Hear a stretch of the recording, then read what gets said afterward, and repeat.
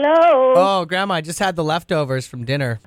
Everyone's jealous. They're yelling at me because I brought in this delicious food. Well, time you hate something that was good. Yeah. And healthy. So the question tonight is, you've heard of the terrible twos, right? Oh, yeah. I've heard that it's actually more terrible threes. Do you remember that? No, they were terrible. But Gary would get on his bicycle and he'd head for town or run away, and then we'd have to go find him. And He could ride a bike at 2? Come on. his tricycle, I said. Oh, okay. And, you tied him to the clothesline, and then you're never going to do that again. You let him off the leash, and away you go. You can't complain about little children, because at least you know where they are every night. You put them to bed. But when they're 15 and 16, there's your trouble. And then you don't know where they are lots of time, and what they want, and this and that and the other thing, and they're nagging and crying, and at least you know every night where they are, safe in their little bed. Oh, I'm going to ring that again. Yes, sirree. You just got to give them lots of loving And tie them to trees on a leash. or the clothesline.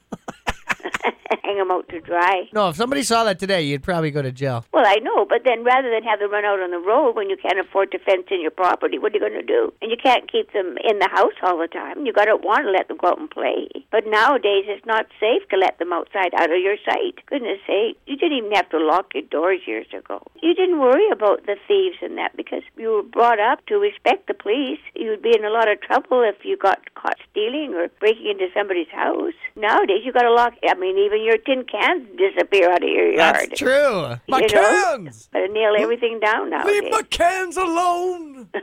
There's probably like $45-50 worth of cans, though, so I'm sure they had a good payday. Guess you helped somebody be able to buy their drugs or whatever they needed the money Yeah. for. Yay. I'm sure it wasn't food. I'm so helpful. Okay, love you, Graham. Love you, too.